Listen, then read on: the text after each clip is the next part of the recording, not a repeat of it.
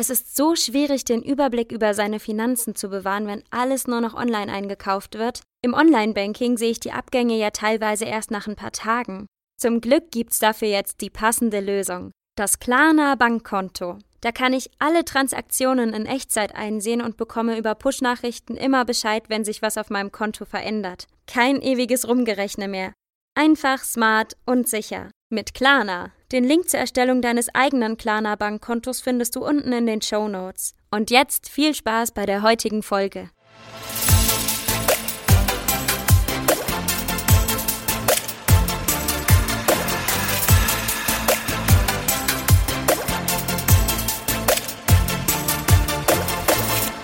Hallo, ihr lieben Mitahnungslosen.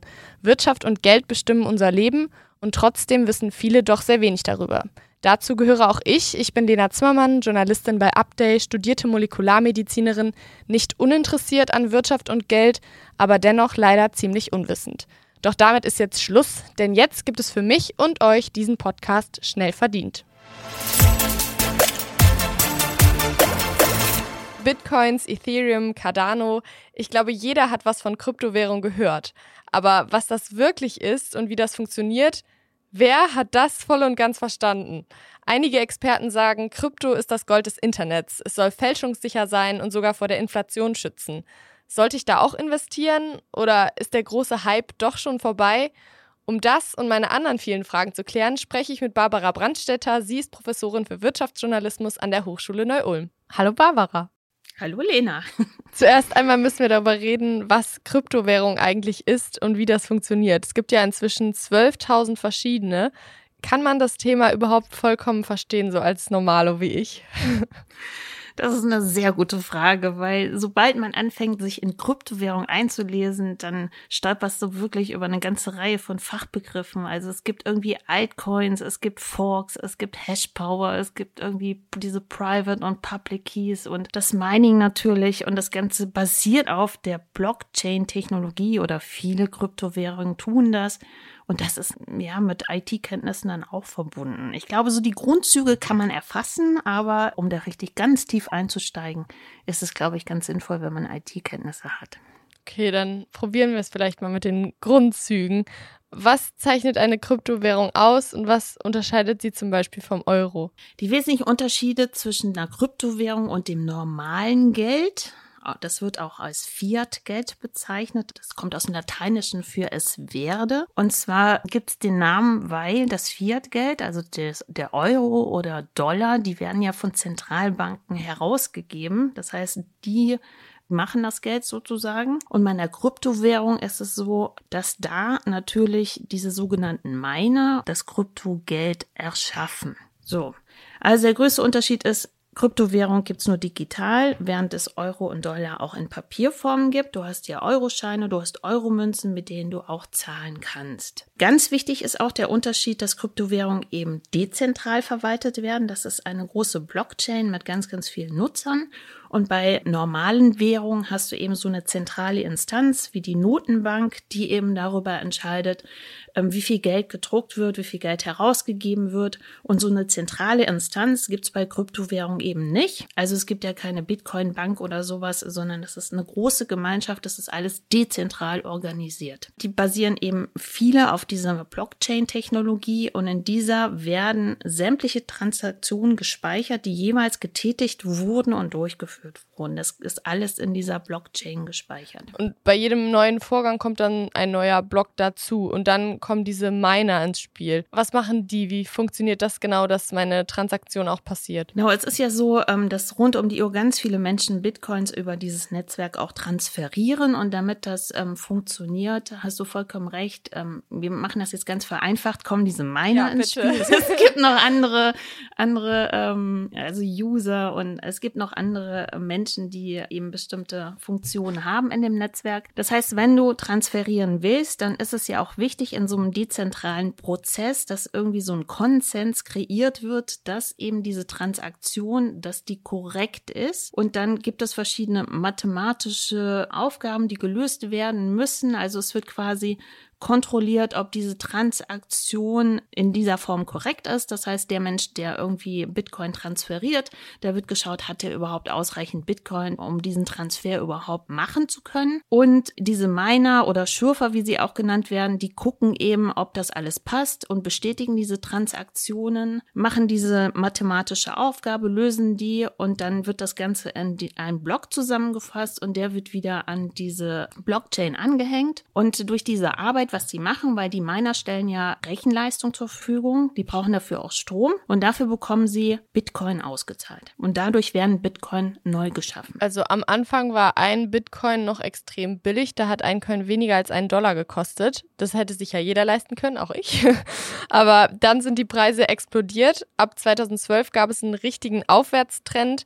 Erst kostete ein Bitcoin 1.000 US-Dollar, 2017 dann plötzlich 20.000 und heute rund 58.000 Dollar, also umgerechnet so um die 50.000 Euro. Wieso hat sich das so entwickelt und woher kam dieser Boom? Die erste Transaktion hat ein Programmierer damals durchgeführt und das war im Jahr 2010. Und dieser Programmierer hat damals für 10.000 Bitcoin hat er 2 Pizzen gekauft. Und wenn er diese 10.000 Bitcoins damals nicht in Pizzen investiert hätte, dann hätte er jetzt mehrere Millionen. Also am Anfang haben sich vor allen Dingen so ITler, das war so ein Nischenprodukt, also wenige Leute eigentlich für Bitcoin und für diese Technologie interessiert. Das hat sich in den letzten Jahren wirklich dramatisch gewandelt, weil der Bitcoin inzwischen nicht mehr so ein Nischenanlageobjekt ist, sondern sich mittlerweile natürlich auch viele private und auch institutionelle Anleger natürlich für diese Kryptowährung interessieren. Und es ist natürlich so, wenn du Nachrichten hast, dass die Kurse wahnsinnig gestiegen sind und dass du rein theoretisch hättest Millionär werden können, dann werden natürlich viele Leute hellhörig und wollen irgendwie auch an diesem Boom partizipieren. Und das führt natürlich dazu, dass der Kurs dann auch steigen kann, weil der Kurs setzt sich ja durch Angebot und Nachfrage zusammen. Das heißt, je höher die Nachfrage nach dem Bitcoin, umso höher ist der Kurs. Wobei man sagen muss, dass der Kurs unglaublich volatil ist. Also es geht dramatisch hoch und runter und das ist wirklich ein Spekulationsobjekt, muss man ganz klar sagen. Ist es dann jetzt nicht eigentlich zu spät, noch in das Geschäft einzusteigen? Also sind die Zeiten, in denen man mit Bitcoins reich werden konnte, nicht eigentlich vorbei? Das kommt drauf an, woran du glaubst, ehrlich gesagt. Also es gibt ja Leute wie zum Beispiel den Investmentguru Warren Buffett, der hat immer gesagt, da steht kein Wert dahinter und das ist ein reines Spekulationsobjekt und man sollte auf gar keinen Fall einsteigen. Es gibt aber auch Analysten, die irgendwie Kursziele ausgeben, die wirklich sehr ansehnlich sind oder weit über dem liegen, wo der Bitcoin-Kurs aktuell notiert. Also es gibt zum Beispiel Analysten von der Investmentbank JP Morgan, die sagen beispielsweise einen Kurs von bis zu 146.000 US-Dollar halten sie für möglich beim Bitcoin und da sind wir noch eine Ecke entfernt. Ob das eintreten wird, das weiß natürlich niemand. Also ob die Analysten da richtig liegen und der Kurs weiterhin steigt oder ob es auch dramatisch nach unten geht. Oder aber wenn die Leute andere Kryptowährungen entdecken und sich vom Bitcoin abwenden, kann es ja auch sein, dass es gen Null geht. Also dass du einen Totalausfall hast. Also dazwischen schwankt das dann. Wenn man nach Argumenten sucht, die für Kryptowährungen sprechen, dann kommt man natürlich immer wieder zu dem Punkt, dass sie von nichts und niemandem kontrolliert werden. Man könnte so zum Beispiel Menschen in anderen Ländern Geld zukommen lassen, die in einer Diktatur leben, von ihrer Regierung verfolgt werden, weil sie zum Beispiel für Meinungsfreiheit oder Rechte von Minderheiten oder sich für sonst was einsetzen. Und so könnte man sie unbemerkt unterstützen. Was sind denn noch Vorteile einer digitalen Währung? Also ein Vorteil ist zweifelsohne, wenn du in einem Land wohnst, wo du irgendwie Angst hast, dass die Regierung auf dein Geld zugreift oder wo die Währung nicht sehr stabil ist, dass du so eine Parallelwährung hast. Also das wird auch häufig als Argument genannt. Ein weiterer Vorteil ist natürlich, dass die Kryptowährungen weltweit nutzbar sind. Also du bist nicht irgendwie an Landesgrenzen gebunden. Du hast auch keine Dritten, die irgendwie dann bei irgendeinem Transaktionsgeschäft mitmischen. Also du hast keine Banken, die zum Beispiel, wenn du Geld ins Ausland überweist, dann irgendwelche Gebühren erheben oder dann dauert das vielleicht noch entsprechend lang. Das geht alles mit Kryptowährungen relativ schnell und natürlich dann mit geringen Gebühren dann über Landesgrenzen hinweg. Die Inflation ist ja gerade auf einem Rekordhoch. Die Rate lag im November bei 5,2%, die höchste Teuerung seit 29 Jahren. Und viele Menschen machen sich Sorgen.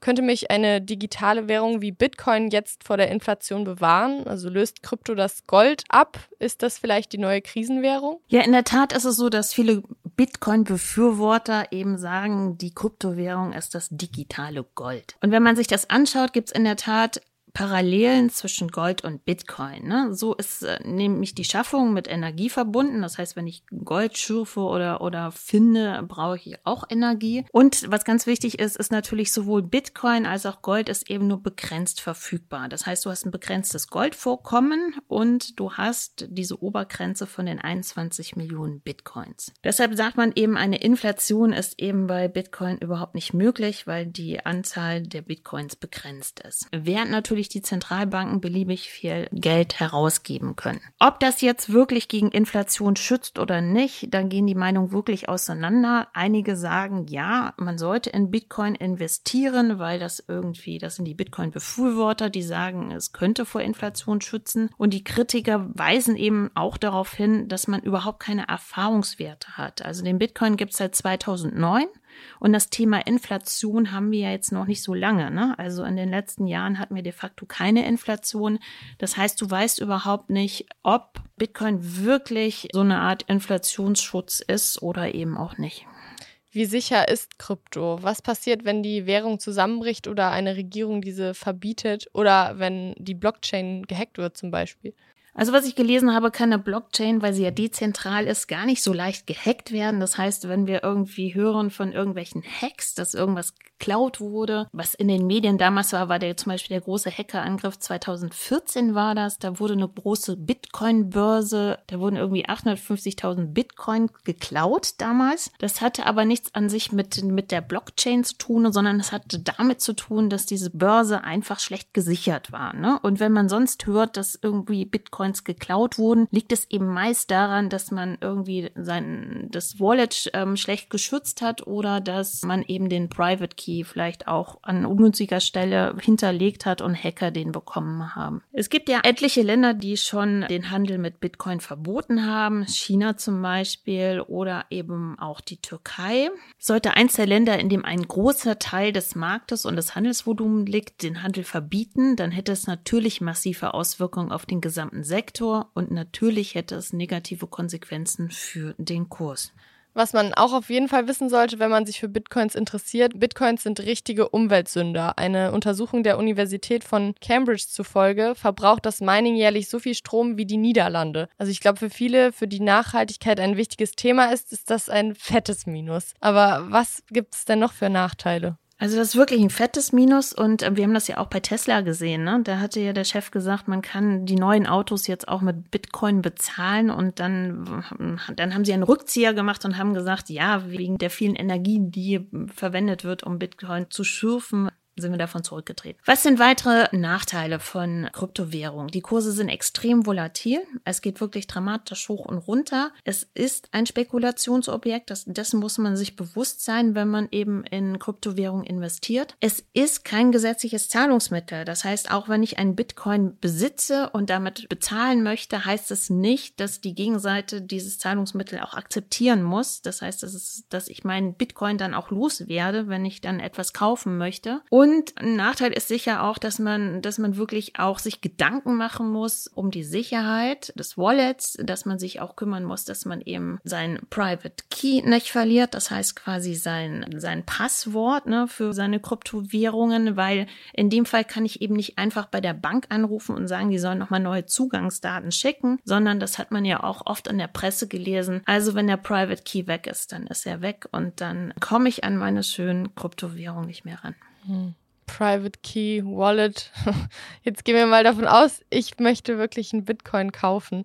Wie mache ich das dann überhaupt? Also die wenigsten Leute werden ja als Miner unterwegs sein. Zum einen, weil sie überhaupt nicht die Rechenkapazitäten haben und zum anderen, weil sie überhaupt nicht die Stromrechnung bezahlen wollen, die dann ins Haus flattert. Das heißt, wenn du Bitcoins erwerben möchtest, dann kannst du das am einfachsten tun als Einsteiger über diese Kryptobörsen. Da gibt es eine ganze Reihe seriöser Anbieter. Da kannst du dann ein Konto eröffnen, musst dich in der Regel auch dann ausweisen. Und dann überweist du auf das Konto dein Fiat-Geld, also deine Euro. Und dann hast du die Möglichkeit, eben mit dem Geld dann Bitcoin oder eben auch andere Kryptowährungen zu kaufen. Also ein kompletter Bitcoin kostet gerade 50.000 Euro. Die habe ich jetzt nicht gerade so übrig. Du musst jetzt nicht einen ganzen Bitcoin kaufen, weil ich glaube, 50.000 Euro hat niemand. Das heißt, du kannst auch einen Prozentteil eines Bitcoins oder einer Kryptowährung kaufen. Ne? Dann besitzt du dann eben 0,002% von dem Bitcoin. Aber das ist auch möglich. Also du musst nicht die 50.000 Euro investieren. Aber damit könnte ich dann auch bezahlen mit den 0,002 Bitcoin? Ja, damit könntest du letztendlich auch bezahlen. Also wenn du sie in deinem Wallet hast, dann könntest du damit bezahlen, ja. Wenn du sie hingegen nur irgendwo liegen hast in einem Depot, dann natürlich nicht. Also du musst sie sozusagen in deine private Geldbörse, in dein Wallet transferieren und dann kannst du die Geldbörse öffnen und kannst mit deinen Kryptowährungen, die eben da drin sind, bezahlen. Es gibt aber ja auch die Möglichkeit, wie bei ETFs, die den Kurs abbilden, in sogenannte ETNs zu investieren. Und die bilden dann die Kursentwicklung der Bitcoins ab. Was ist das genau und was ist davon zu halten? Da hast du vollkommen recht, es gibt diese ETNs und wir hatten ja, als wir über ETF gesprochen haben, hatten wir auch gesprochen über die ECTs, die Exchange Traded Commodities. Das heißt, wenn du in Gold investieren willst, in andere Sachen. Es gibt in Europa kein ETF auf Kryptowährungen. Warum ist das so? Weil es nämlich verboten ist, einfach in ein Produkt zu investieren. Und deshalb ist es vergleichbar mit dem Investment in Gold. Also das sind ETCs. Bei der Anlage in Bitcoin oder ETN ist es so, dass, wie gesagt, die Wertentwicklung von Bitcoin oder Kryptowährungen dann nachgebildet wird und du kannst, wie gesagt, an der Kursentwicklung dann partizipieren, wenn du ETNs kaufst. Und dieses Kürzel ETN, das steht für Exchange Traded Notes, aber wichtig ist eben, dass es eben kein klassischer ETF-Mix ist, sondern du investierst wirklich nur in eine Kryptowährung und das ist wirklich extrem hoch spekulativ. Und wenn du mit dem Gedanken spielst, irgendwie Geld zu investieren in eine Kryptowährung, dann wirklich nur kleine Beträge und Beträge, die du wirklich nicht brauchst, weil es kann auch einen Totalausfall geben. Also wenn du 50 oder 100 Euro da investierst, weil du eben an die Technologie glaubst oder die faszinierend findest oder einfach mal probieren möchtest, wie es funktioniert, kannst du das tun. Du musst aber auch wissen, dass das Geld einfach auch weg sein kann.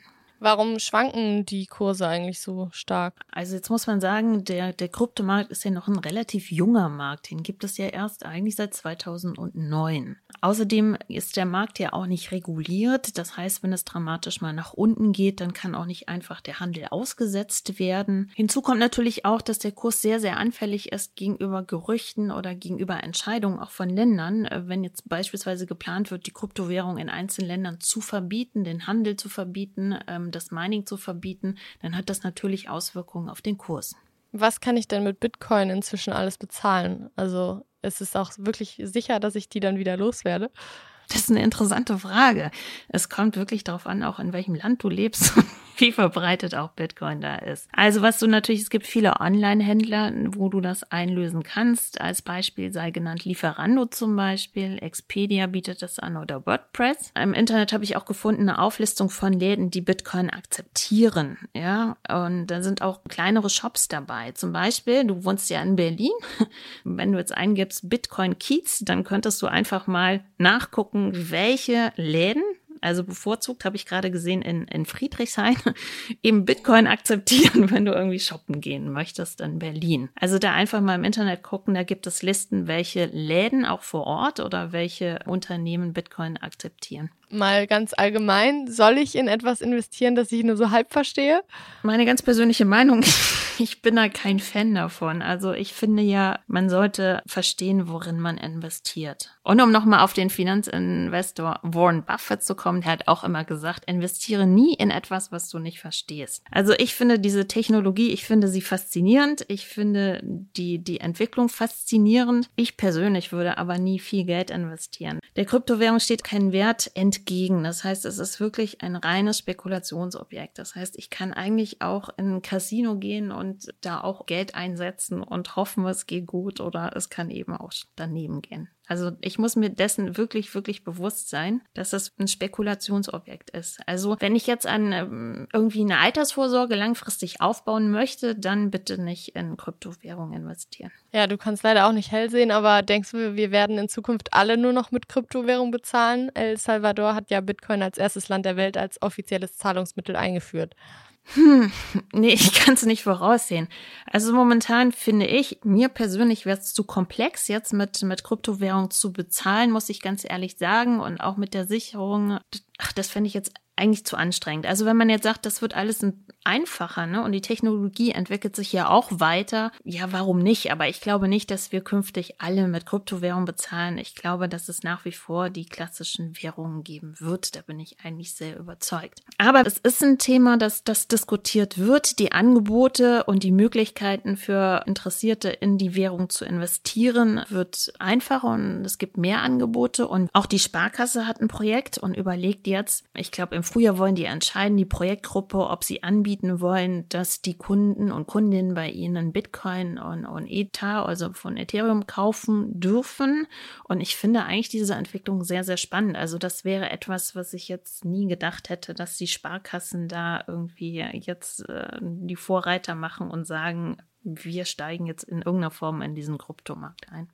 Also ihr merkt, Krypto ist ein sehr komplexes Thema. Man muss es erstmal richtig verstehen.